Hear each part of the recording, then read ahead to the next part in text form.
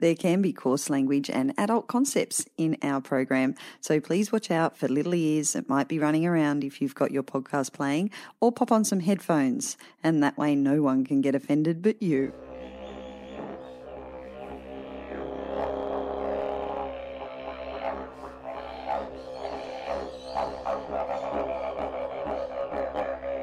Thanks for tuning in to the Writes for Festivals podcast, where we bring you some of the best sessions from regional writing festivals all over New South Wales and beyond.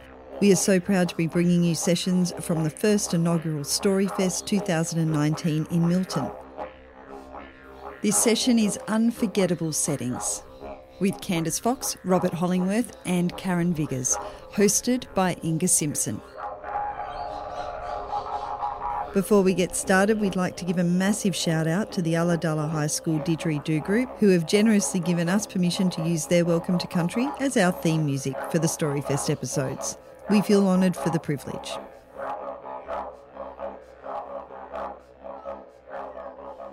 Welcome everybody to this session, Unforgettable Settings, and we're in a pretty unforgettable setting. Privileged to host our three writers here today. Karen Viggers, Robert Hollingworth and Candice Fox. My name is Inga Simpson. I'm a local writer as well. I'd also like to acknowledge that we are meeting on Murrumarang country, which is part of the Yuin Nation, and pay my respects to elders past, present and emerging. So, formal introductions. Karen Viggers was born in Melbourne and grew up in Healesville and the Dandenong Ranges. She studied vet science at Melbourne University and practiced as a vet before moving to Canberra to complete a PhD in wildlife health at ANU, and has worked with a wide range of native and domestic animals. Karen lives in Canberra, but if you've read her novels, you know that she travels a bit and likes wild outdoor landscapes. The Orchardist's Daughter is Karen's fourth novel. Her previous novels are The Stranding, The Lightkeeper's Wife and The Grass Castle. And Karen's books have been translated into French, Italian, Norwegian, Slovenian, Spanish. But The Lightkeeper's Wife and all of her work has enjoyed a particular success in France, which we might come to later. I suspect it's got a bit to do with the setting. Robert Hollingworth is an award-winning visual artist as well as a writer, a former winner of the Sulman Prize, and has held more than 40 solo exhibitions in Australia and overseas. A strong interest in ecology and the natural environment. Again, a good place to be. His previous books include Nature Boy, They Called Me the Wild Man, which was shortlisted for the 2010 South Australian Premier's Literary Awards. Such a mouthful. Smythe's Theory of Everything, which should sort you out for some time. And So It Was, an artist's book of short stories and illustrations. The Colour of the Night and A Blank Canvas is his latest and sixth book. It began its life as a short story. Robert has also written essays and art reviews. In 2015, Robert moved from Melbourne to the local area, very local, where he paints and writes full-time. And Candice Fox was born and bred in Bankstown in Sydney's west.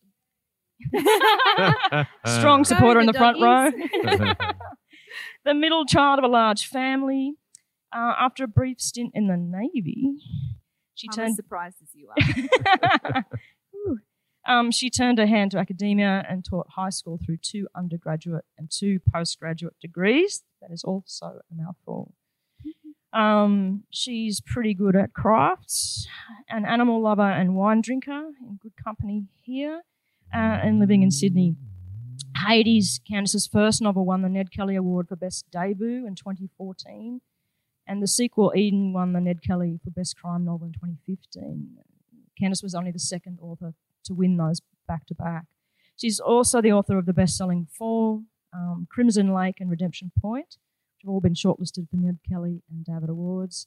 In 2015, Candice began collaborating with James Patterson.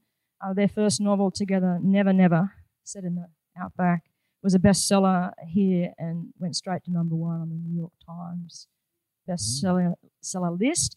Since then, they've written Black and Blue, 50-50, Liar, Liar, Hush Hush, a bit of a theme, in the Harriet Blue series.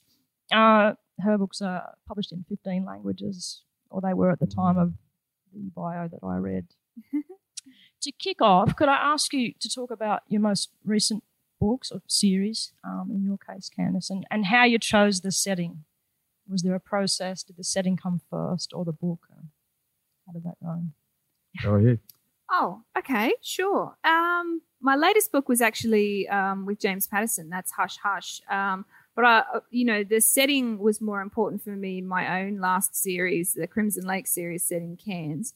And I suppose I started that series trying to figure out where I would run if the whole world hated me.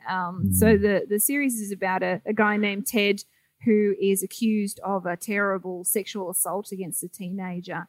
And he lives in Sydney, he has a wife, he has a family, he has a job, and he just has to go because he's public enemy number one. You know, I was going for a kind of a Dennis Ferguson vibe where the mob literally comes for you at your door. And I thought I would run to Far North Queensland because I have lived there myself, and it's just sort of, it's the kind of place where you think to yourself, if I leave my house for a week, I'm going to come back and it's going to be covered in rainforest and there's going to be things living in it. Like, it's very wild. And for him, I suppose I wanted the idea that he could grow a new life there because it's so lush and everything. But a lot of the experiences he's had in the series, I actually had living there. Like, he's a Sydney man, so he doesn't really know how to deal with an enormous snake turning up on his porch. And he rigs an elaborate snake catcher with a broom, a hollowed out broom handle and all this kind of thing. And I did that. And, that's how I chose that. Yeah.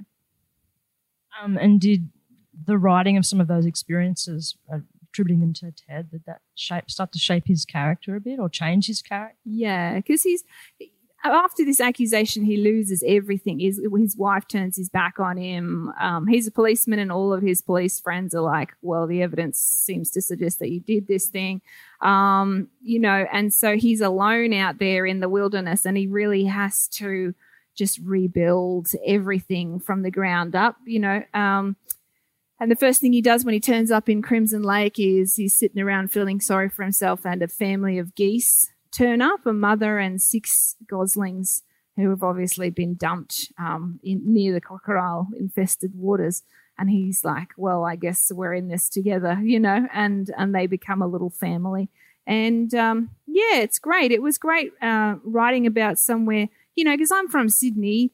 Sydney is sinister in a very obvious way. You're like, where's the danger? There it is. It's like on the street corner, those terrible-looking, scary dudes, or where's the danger? It's up there in King's Cross. But for Cairns, it's more sinister, in an underhanded kind of way. You see crocodile signs all the time. Crocodiles, and you never see them. And you're like, they're there. It's a presence, a hidden presence. So, yeah.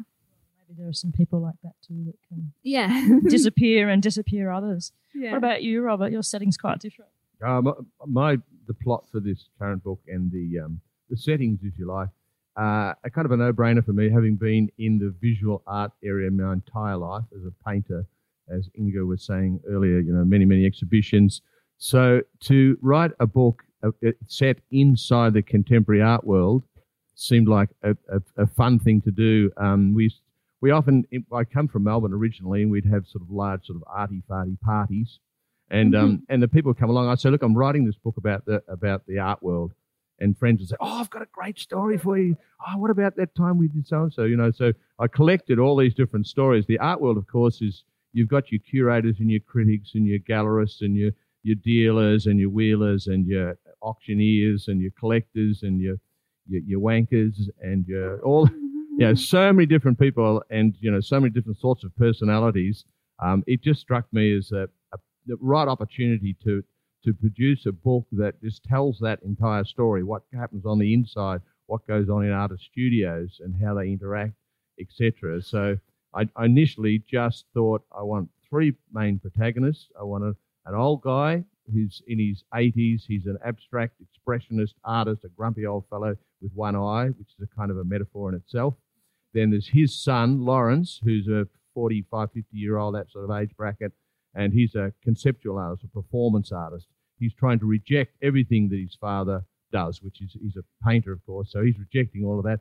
And then Lawrence has a young daughter in her early 20s who's a painter again, which Lawrence is not pleased about at all, and she's producing these amazing large sort of portrait paintings that are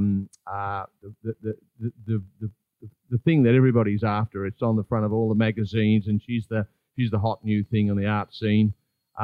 So I just wanted to tell the story through those three people and all the things that sort of occur as a result of that. So does that, without going too much further? Yeah, that's good. Karen.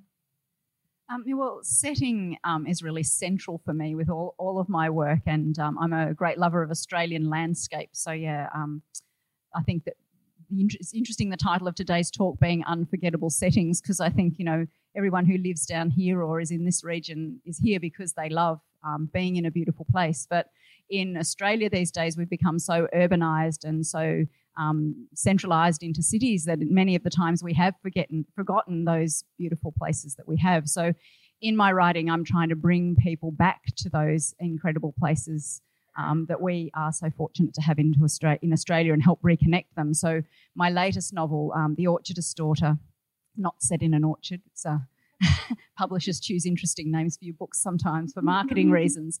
It is, however, set in the tall old-growth eucalypt forests of southern Tasmania and the beautiful rugged mountains down there. And it's about three outsiders who are struggling to belong in this small timber town. So it's very much about the ways that people make connections, about communities, about the forests and the issues that locals face with the greenies versus is not so political. Didn't want to get bogged down in all that, but it is very much about the beautiful forests down there. And for me, because it starts in setting, then the characters start to arise out of the landscape, and then those characters and the lives they might live in that area actually drive the narrative and the plot and the journey, which in this case sort of led to quite a sort of almost a thriller type climax, which I wasn't expecting in the writing of this story before. You're blaming the landscape for that. Yeah. Oh, the landscape was quite fitting for that scene, yeah. Does it depend on the genre how important setting is? I'm thinking of crime, where I reckon the setting's really the best part of crime writing. Yeah. Did you feel that way? Is that one of the reasons you started writing it? It can be. I mean, as a crime writer these days, I have an excuse to do incredibly weird stuff. And researching setting is one of those things that, I get to do. My current novel, for example, is set in LA, and my husband and I went over there, and I said, I just want to get into the crime of LA, LA is so crimey. And I said to him, I've got 3 goals while I'm here. I want to call 911. I want to shout, someone call 911. And I want to get pulled over by like a highway policeman with the aviators and the tan outfit. And I had all 3 of those things done in 6 months because we were there for a year. Yeah. But I think it's just I went there and I just was open to crimey type things happening to me, and it was great. And when you've got an eye out for that kind of thing, so in the Crimson Lake series, when I was living in Cairns and writing about Cairns, I had my eye out for like nefarious looking people, and I'm just that sort of person anyway. I'm a big gawker and eavesdropper, and I think you can look through the lens. Like I could look at Milton and see, a really crimey town. If I was looking through that lens, if I was deliberately doing it, I'm sure I could see it. It would be a little bit like Heartbeat or something. Like it would be the gentle, someone's stolen my bike type of crime. I don't see serial killers or anything in this town, but you know what I mean? It's sometimes it's a deliberate act. Yeah. Oh, you never know. You never know. And how is it collaborating with Patterson? Like, different continents, different upbringing, different sense of the world and landscapes. How was it writing an Australian landscape with him?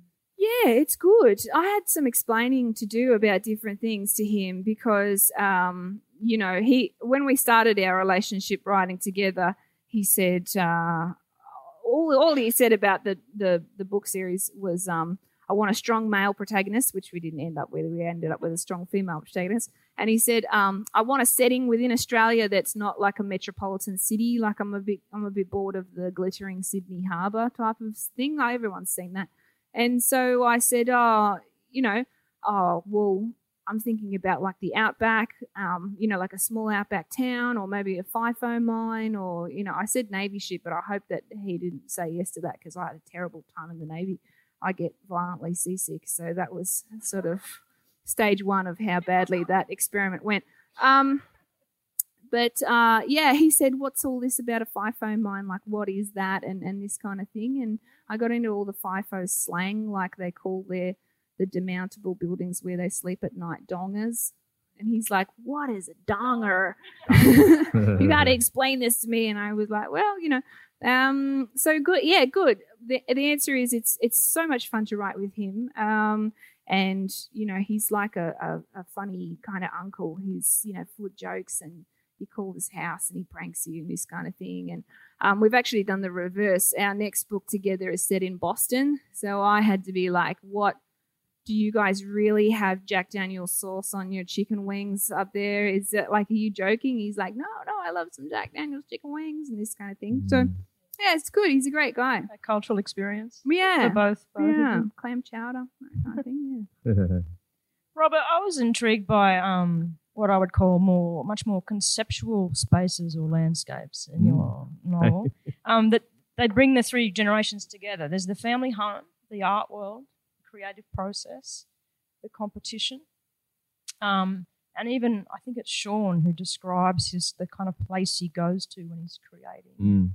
How do you capture? I mean, you're a visual artist as well as a writer, but how do you capture those type of landscapes, those inner landscapes, on the page in a way that is engaging? Yeah, well, that's the challenge, of course. But it's interesting that we're doing settings where we're actually talking about settings because that is so important to me. I've really enjoyed thinking a little bit about what I do in terms of setting. What's crucial for me, I think, is to try to have the reader right there in the room or in the studio or in the gallery or wherever, right there. So I spend a lot of time building a setting that people can identify with and can find themselves involved in. I remember many years ago when I was writing the Wild Man book, there was a fellow was running across the field. He was being pursued by people on horseback. This is a historical novel, and my agent at the time, Curtis Brown, the girl from Curtis Brown, contacted me and she said, "Robert, I don't really feel that I'm right there. I know where you are. I know what the guy's doing, but I can't really feel myself in that situation." So I went back and revisited and realised that you really need the nuances of the cicadas, it's whirring and the grasshoppers clicking ahead of the person as he walks and the movement in the grass and things. You can create an environment like that actually transports the reader, if you like, right into that setting. You can put them right there. So all of those things that I know those situations intimately, but it's important for me to somehow or other get that reader right there in that situation. And even like old Giles, he's a funny old fellow and he's got all sorts of issues and he's frail and everything, but he's a very interesting old man, I think. But I don't want the reader necessarily to be beside him. I want them to be inside him. So they're sort of seeing the world through that man and they can really form some sort of empathy with the person. So settings is crucial. Yeah. Speaking of Giles, there's a couple of memorable scenes and houses, a wake, and a bit of a bonfire. Were they some of these stories you collected along the way? Yeah, they are kind of stories along the way, yeah. Well, kind of. The book opens with this old fellow at his wife's wake, and he's standing looking at a mantelpiece with a picture of his wife sitting there and an early photograph of them at their wedding. And, of course, he's reminiscing about their life together, and he looks down, there's a fireplace, and it hasn't been used for a long time. It's got lovely flowers in the fireplace, and he's one of these fellows that he regards himself to be sort of outside the general populace. You know, he's a senior artist and thinks that he's so damned important. But for some unknown reason, he just feels like retaliating, so he pisses in the fireplace. And, of course, that upsets the entire room. All the guests are there, you know, because his wife's just died. And they all just evaporate. They just leave the room. And in comes Sophie, who's his granddaughter. She's the other artist I was talking about. In comes Sophie, and she has to deal with this situation. So it's a lengthy story, but he says, why shouldn't I? If it's good for Jackson, it's good enough for me. He's talking about Jackson Pollock, who in fact did pee in a fireplace. And and of course Sophie, if it's good enough for him, it's good enough for me. She thinks he's sort of also referring to the fact that he should be famous like Jackson Pollock as well, you know, and I can do these things. So this ongoing scenario, she has to deal with that. She goes out into the backyard. She's got to find her father, Lawrence, who's the other artist, and so it goes on. So I try to create quite a lot of wit and humour and carry the audience through that way. I think it's more memorable if there's some humour in a story. I think that becomes a more memorable sort of event. So, certainly a memorable opening. Was the fire burning? No. I was going to say, because no wonder everyone evaporated if it was. No one's there. So. Karen, I've noticed that in your books, those wild settings, particularly forests, seem to be where the characters tend to open up or find themselves. And I'm thinking of The Orchardist's Daughter, when Mickey and Kurt have a pretty fractious relationship, but when they go for a walk in the forest, that's kind of one of the better moments that they have. Is that your own experience in nature with your kids or something? Like, where does that, or with you when you go for walks? Where did that come from? Yeah, look, I definitely connect best with myself when I'm in nature. I have those, you know, our lives are busy. We have flat out lives. We're very occupied with our jobs and our children, if we have them, and our careers and our social media and our phones and all of that technology. And I think we forget to stop and slow down and breathe and look around us. And those moments where I manage to escape, which is not as often as I'd like it to be, and have time to contemplate and reflect and think, are really important to my spirituality, to my soul, or to my peace, to my healing, to all of those things. And so inevitably that is also important to the characters in my novels. And I'll just give you a little bit of background as to why that's important to this particular young woman, Mickey, who's 17. She's been homeschooled on an orchard in the Huon Valley by her parents, who've been trying to protect her from the world. And then her parents have died through an accidental house fire, and she's now living with her brother in a takeaway shop in this small town. And he continues to have very tight control of her life under the guise of protecting her from the world. But one of her few joys each week is when they go out to the forest, and it's an escape for her, and she feels great solace among the trees. And in the old growth forest, I defy anyone to go out among very old trees. And the mountain ash or the swamp gums, Eucalyptus regnans down in Tasmania and southern Victoria, are the old trees are 300 to 550 years old. You know, that's much longer than any white Australians have been in this country.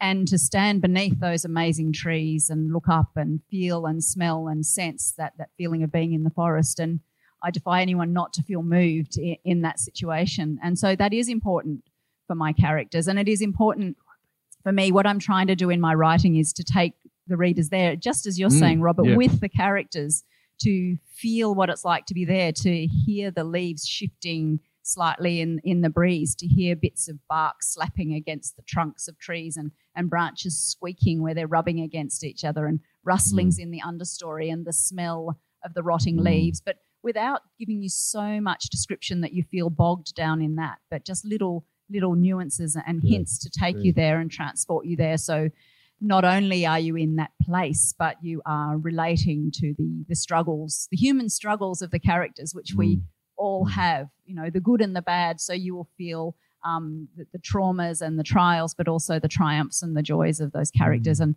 I think that's really the art of writing, isn't it? To take your readers with you, but through yourself being transported with those characters as a writer. Yeah. There's quite like in the town, there's quite a lot of violence going on, and then there's kind of this violence happening against the forest too. Were those things linked in your mind? Yeah, it's really interesting that you should say that because so the novel, I guess, is been described as being about various forms of domestic violence, which makes it sound really heavy because it's not only, there's touches on physical domestic violence. There's been a lot of work in recent times, which is great to talk about and bring those things into the open and discuss them more.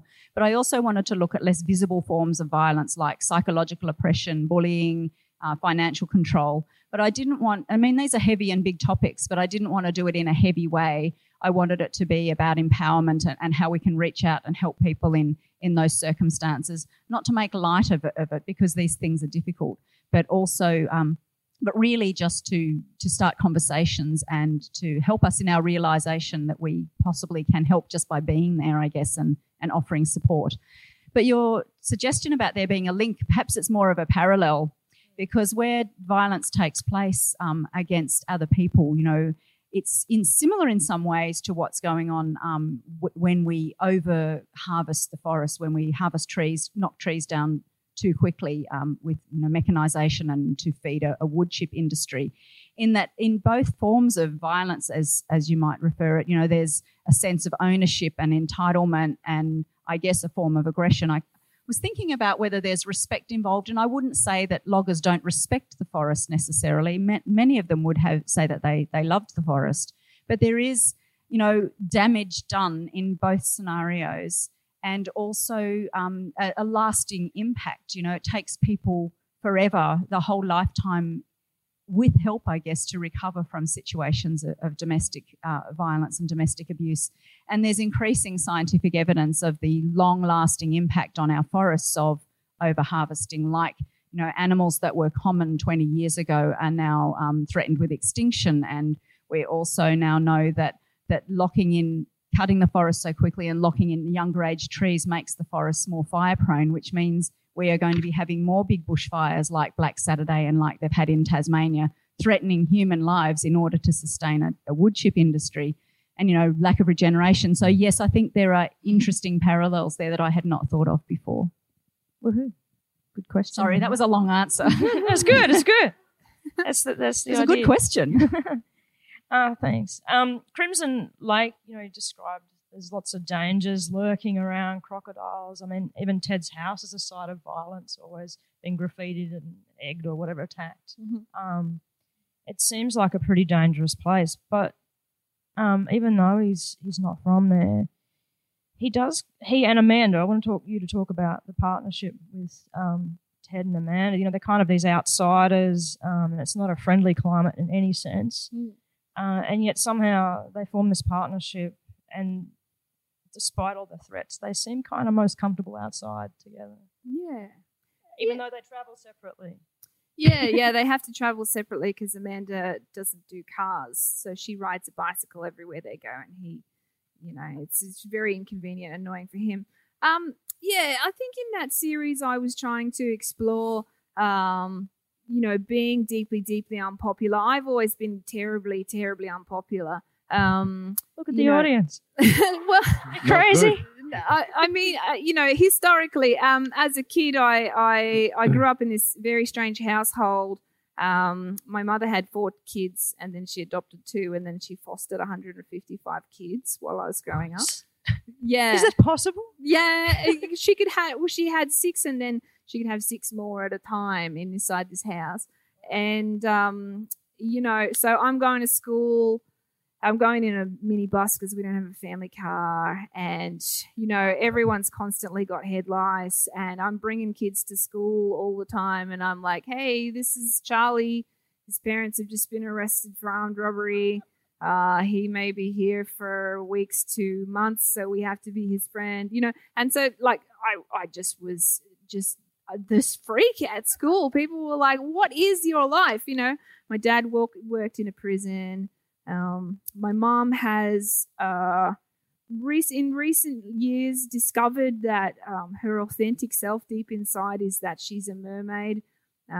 So she legally changed her name to Ocean Mermaid a couple of years ago.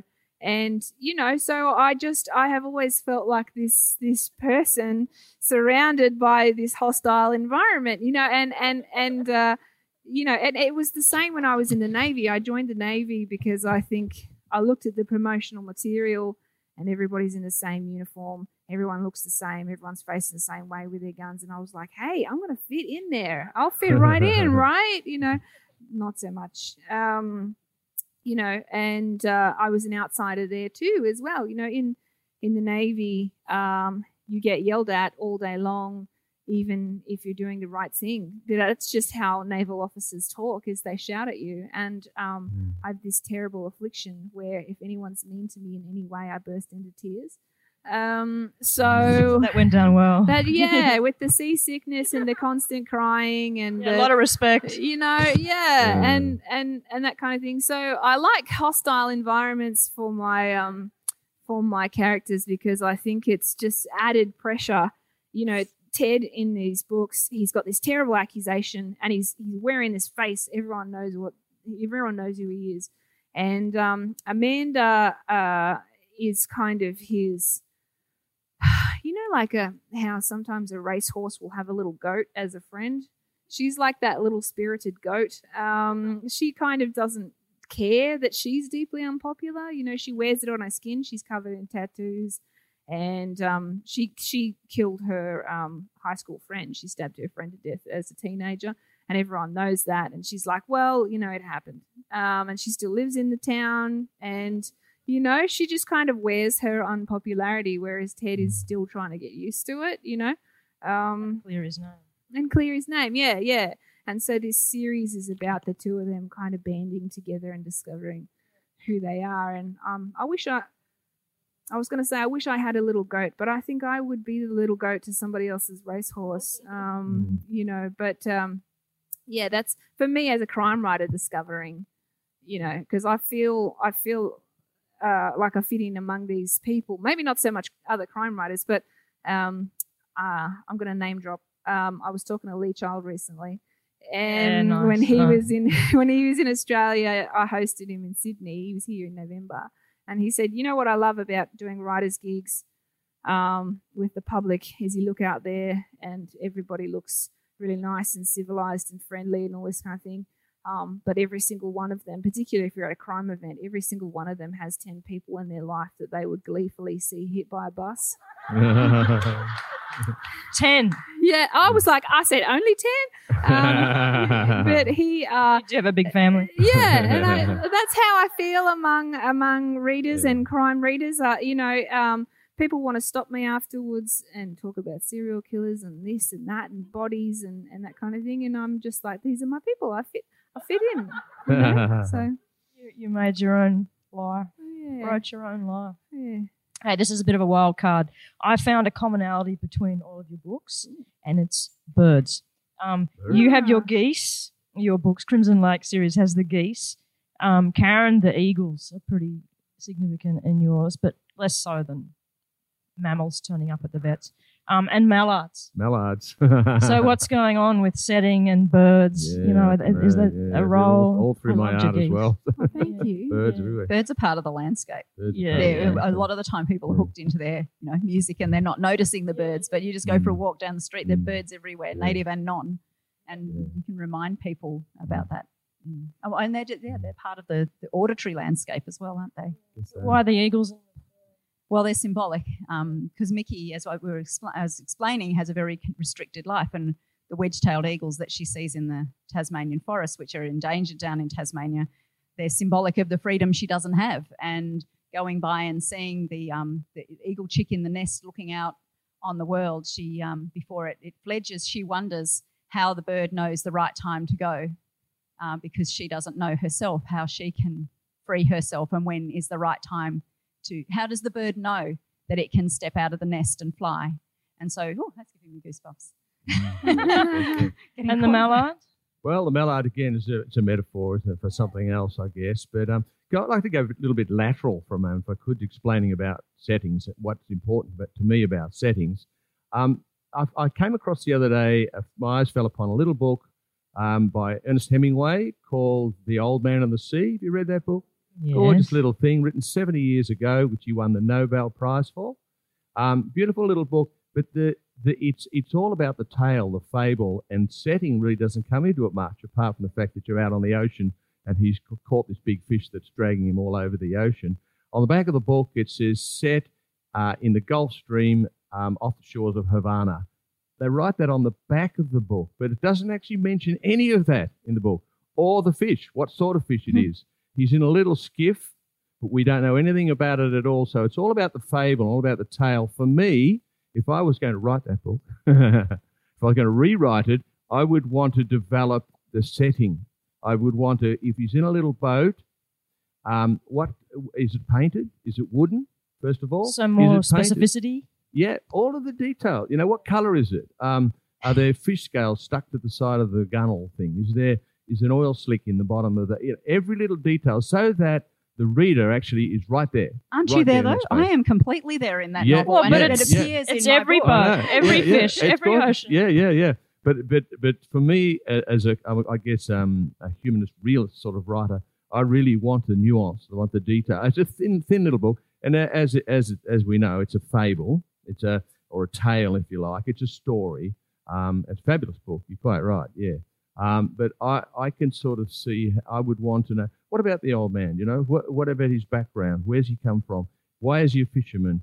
Has he had a relationship? So it's already twice as long if you're writing it. Pardon? Only twice as So I would build this big scenario. That's just me. So that's what I'm saying. That's why setting interests me, because for I the would build this specifics. great, Yeah. huge thing. It might not work, but that's the way. So I do you like have work. to really know a place to write about it?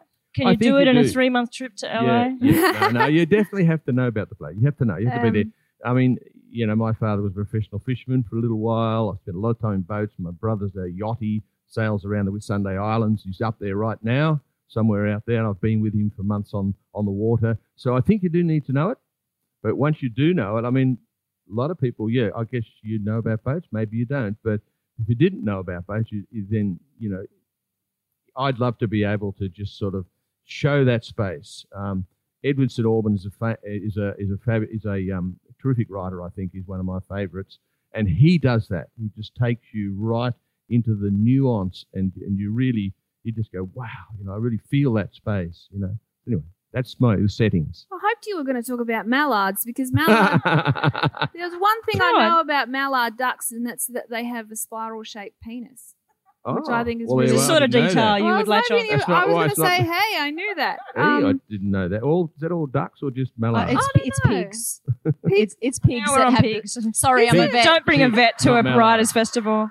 Yeah. It's Is it pigs not? that have The the spiral ducks? penis. No, I don't think mallards do. No. I really didn't anticipate this turn. Anyway. I really want to know about those geese because they're great. Like, where did they come from? I love them. Well, birds have always been terribly important to me. My mum, you know, is a bit of a rescuer. She was rescuing all those children.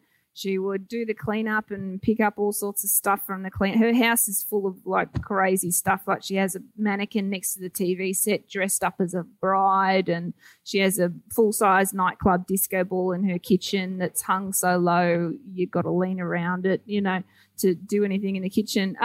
But when we were growing up, she was a big animal rescuer, you know, inappropriate animals at times. Like we had this backyard that was full concrete because she hates grass in Bankstown, which is quite urban, with these man-sized kangaroos hanging out there in the backyard. And she would do all animals except birds, you know, because mostly they weren't worth her effort. Mostly they would die. They're a bit flaky.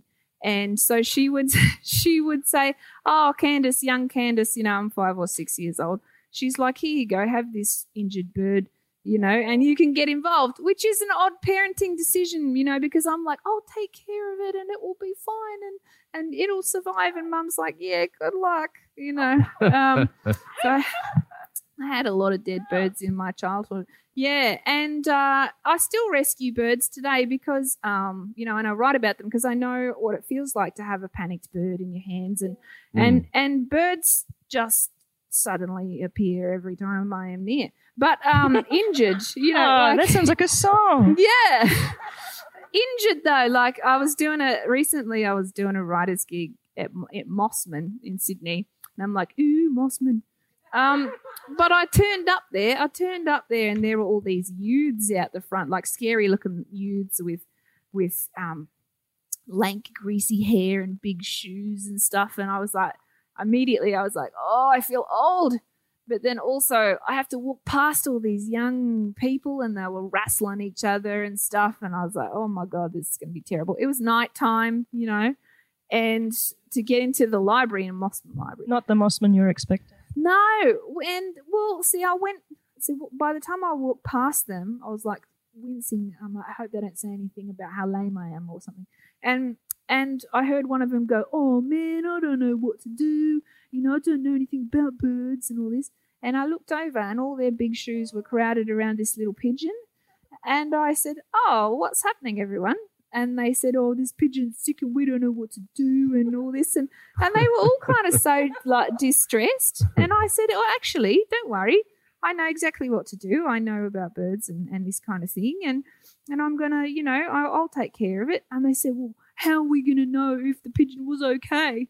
I said, well, you can follow me on Instagram if you like. And I'll let you know.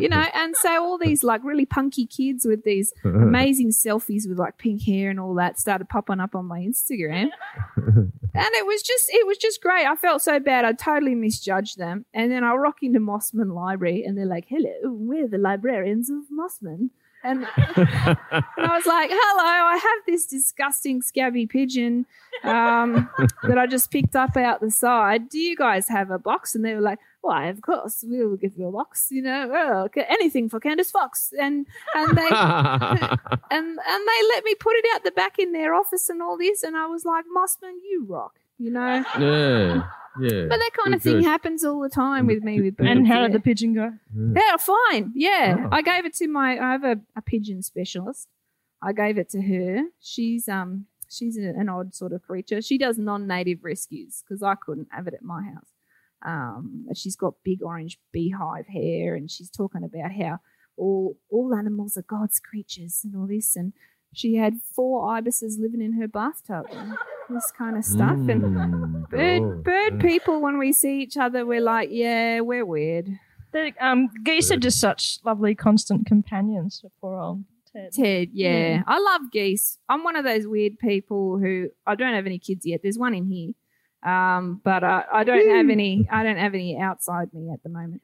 But I go to petting zoos and reserves and that kind of thing all the time. And then all the kids, they're there patting the animals, and I'm like, oh, when you're finished with that goat, I'd really love to pat it. You know, I don't want to push kids out of the way. Sometimes I'll like hip barge them out of the way. But you know what? I was standing there and no one was patting the geese. I was like, I'll pat those geese, you know, and then they were just really lovely. And I thought, you know what? I think I'll put them in a book. Very good. I knew I'd get it out of you. Lovely Thank you. Yeah. Karen, this is familiar territory for you, animals turning up in a box, and a few animals in boxes usually end up turning up in your stories too. Is it something just happens when you start writing? Was you referring to the Tasmanian devils in this? No. The dog has multiple visits to the vet. Oh, well, and the vet's kind of nice. Vets are nice.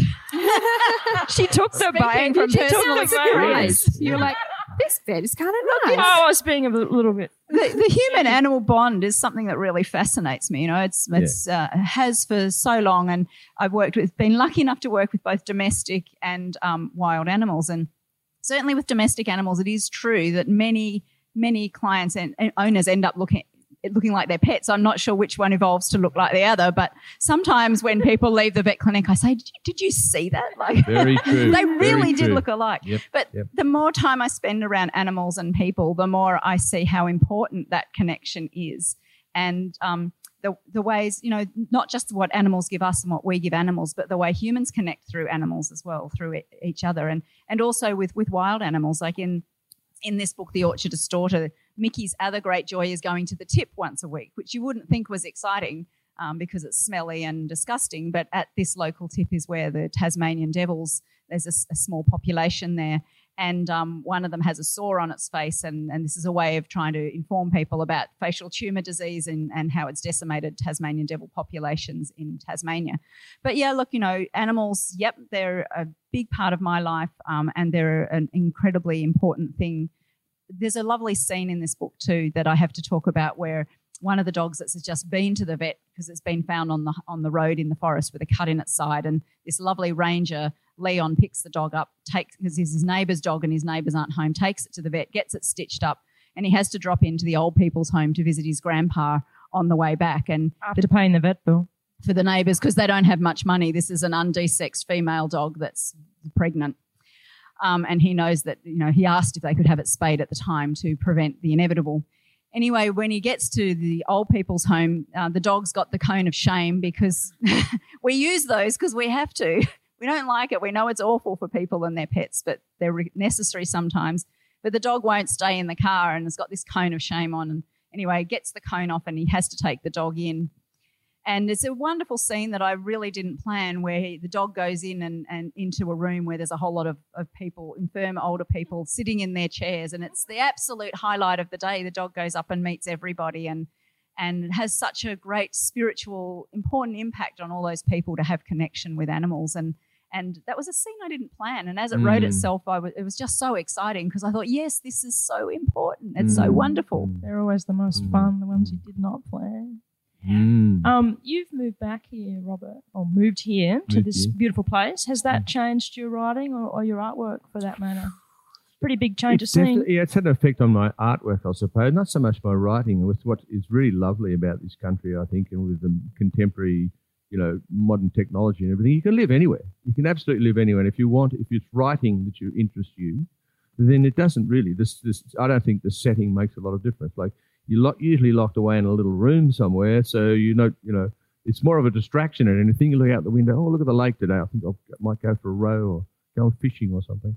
So you really I need to lock myself away, and you could be anywhere at all. But I really love what you were saying before, Karen, about how a scene suddenly finds itself, how it just appears, and it's such a lovely thing. It comes obviously directly from your own experience, but it's really lovely the way you can begin to write, and suddenly it opens up into a setting, into a story that you didn't even know about, did you? It's almost like it's always been there, and it just needed you to kind of type it onto the page. Well, and if you're sort of in the middle of the writing process, like that scene has a lot of resonance for the characters. Like the dog is a bit like the old folks, a bit limited in their movement. It carries more weight. So it's like from our own experience, but maybe from the unconscious a bit too, parts of the novel starting to try and find their own way together, which is handy sometimes. I wish it happened more often. They're the good days. Hey, I think we need to open up for questions from the audience. Thank you. Thanks very much, everyone. I just wonder, are you familiar with the term architect or gardener in terms of writing styles and processes? I'm hearing each of you say little things about things that surprise you about your writing or things that take you by surprise. How much are you planned before you start and sort of know what novel you're writing, and how much is it a surprise to you and develops as it goes along? The gardener thing is going along and weeding and landscaping what's there, what comes out, and the architect is the planning beforehand. The gardening sounds like the editing to me. Yeah. I'm not an architect at all. I have a tendency to let the story find its own level. Once I've got the characters, they tend to find all sorts of interesting things to do, and I'm quite surprised sometimes. And you get right through 2/3 of the way through the novel, and you think, oh, that's why that happened, because back there he was doing so and so. Somehow it seems it all comes out of there, all out of there. And I really do feel sometimes that the story was always there, and it just needed someone to nurture it and pull it out. Exactly, that's the gardening thing. I'm very architectural.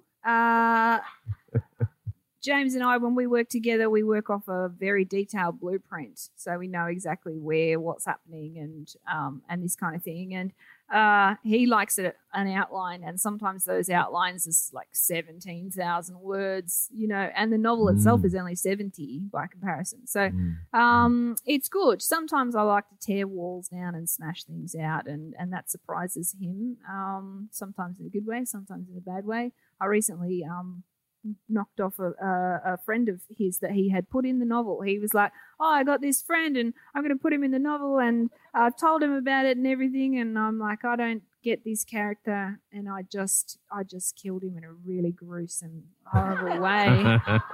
Stabbed him in the back. And I sent it back, and Jim That's was collaboration. like, "Wow, I have some explaining to do now. Thank you so much." But yeah, for my own work, I like to plan less, particularly the ending. I just like to send everyone into the same environment at the ending, and then see who comes out alive. And that, it's surprising for me, and then hopefully surprising for you, because I think otherwise I foreshadow things too much and that kind of thing. I do a little bit of planning. I need to do that to get a feel for the characters and to have a bit of a feel where the story might go or the narrative might take me. But if in the process, one of the great joys of writing is when you can have a plan and you start to write, and if you stick to that plan, it feels really boring to me. It loses its energy. But sometimes you sort of get caught up with what's going on, and then the character takes this deviation. And I always go with those deviations, even if they don't stay in later. Because often in that unplanned stuff where it just takes off is where the energy starts to appear in the writing, and the unexpected develops in the plot, which is still reasonable. It's not like so far fetched that it's not going to happen. So I don't like to be. I did try that planned thing because a couple of times I've had to do massive rewrites, like completely rewrite my novels because they weren't working. And my publisher was, quite frank in pointing that out to me. And after I'd picked up my pieces and had to rewrite, I thought, right, next time I'm going to plan it. But then I looked at the plan and I just thought, I feel tired. This might work. So, then I went on to another idea with energy. So I don't like too much planning. Great question. Thank you. Any other great questions? Another great question down there. Thank you. I've really enjoyed it, all three of you. Candice, I'm intrigued to know, how did you get this collaboration going with James? With my wit and stunning good looks. I was invited to, I had written 3 novels on my own, and I was invited to this cocktail party, and it was like, James Patterson is in Australia and he's having a cocktail party. Come along. I was like, how did I get invited to this? Because I didn't feel like I was part of the thing, the community. And so I went, and I thought to myself, I'm just going to have my little fan moment with this guy, because I'd been sneaking into my mum's bedroom to read her everything that was in there. She's a huge crime fiend since I was a little kid. And, so I put a dress on and heels, and I got my hair done because I don't often go to parties, and I got a full head of foils and a cut and blow dry, which in Sydney is about $350. And so I was like, no matter what happens, he's going to see this hair. And he walks in, and there's big writers in America like him, there's this kind of like celebrity feeling about them. And so he walks into the room, and everyone just turned away and was like, oh my God, there he is, don't look. And I was like, there he is. I just have no subtlety whatsoever. And so I just thought, he's not going to be here for long. He's not going to be the last guy at the party. I've got a limited amount of time, and all these people were swirling around him like little planets. And I thought, I'm just going to have to crash in there like an asteroid if I'm going to get this done. And so I went over and I was like, excuse me, I know you're very important, excuse me. And I tapped him on the shoulder and I said, James, it's me, it's Candice Fox. I'm a writer here in Australia, and I've got 3 novels out, and I reckon I write crime, in a good part because of you, because I read all your books when I was a kid. I read Kiss the Girls when I was 12 years old. What do you think about that? And he goes, that's really inappropriate. What was your mum doing when you were reading Kiss the Girls at 12 years old? And I was like, don't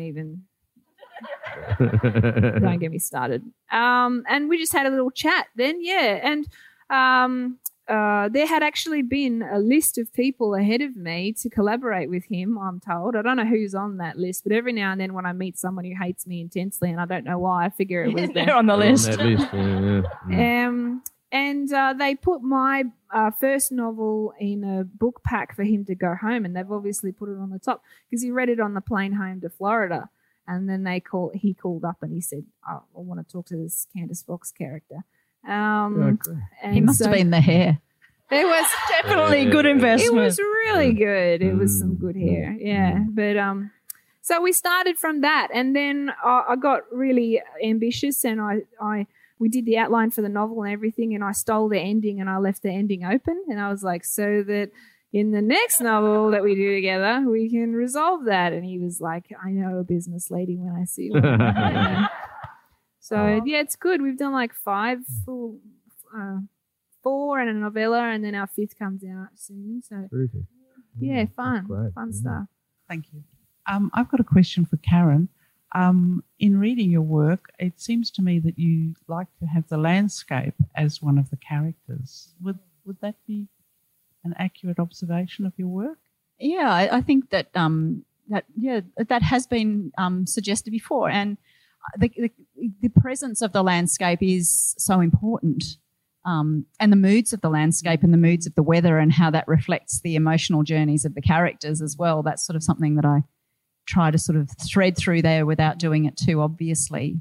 So that presence is really important to the novel, and the connection with the people with the landscape and of their life journeys. So, yeah, the landscape would definitely be. So, I had my first novel was set on the south coast, about Wales and recovery from loss, and the sea is and the coastal landscapes are very important. And then Tasmania was the Lightkeeper's Wife was Antarctica, and Bruny Island, where the lighthouse, which is a stunning place as well. Yeah. Those windswept landscapes I love weather, and I don't mind bad weather, though I've been moaning about the cold today, which is a bit pathetic, but when you're dressed up, you're not prepared for the cold. One more quick one. It seems to me that I'm wondering whether you use stereotypical, when you went to Los Angeles for 3 months and you said, I'm going to make a 911 call, et cetera, et cetera. Do you base some of your stuff on media around crime generally and stereotypical consequences of those? Yeah. And then one more question, just quickly. How many crimies do you observe and hear? Oh. I don't know. Crime lovers, they can look like anything. You can't sometimes they're the friendliest people in the room, and it's an old lady with a crocheted shawl, and she's like, let's talk about that young Ted Bundy, or something. You never know who you're going to get. But do I base it on real crimes? Yes, I do at times. The Gone by Midnight is a book in which 4 young boys are left in a hotel room while their parents go downstairs for dinner, and the parents come up and check every hour, and the 4th time they check, one of the boys is missing. And if that sounds familiar, it's because it's very Madeline McCanny. And that was what inspired me. But sometimes, it's just things that, like crimey sorts of things that happen around me. For example, I was in my local IGA, and my husband was there. He'd split off to fill the trolley with stuff. And I'm there, and this woman at the counters quite near me burst into tears, and everyone was staring at her, and I wasn't close enough to understand what she was saying, but she was going like this, like around here, and sort of panicking. And I looked down, and there's this 2-year-old boy looking up at me like, hey, you're not my mum. And I was like, oh, I think I know what's happening here.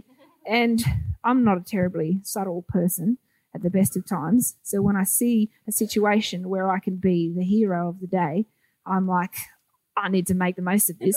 So I grabbed the child and I held him up in the air like the baboon at the start of The Lion King.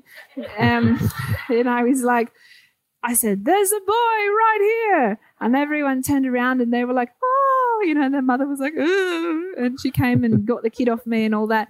And it occurred to me as I was standing there mentally congratulating myself that everyone had got involved in that. Like everyone in proximity was like, everyone stopped what they were doing to see this thing to its end. And so I just went, bang, that's the crime for my next novel. But yeah, I mean, I do what I can to be as up, with crime as I can be. I visit serial killers, and I go to murder sites if I happen to be around one, and I just live that kind of life, So on that note, we're out of time. Thank you.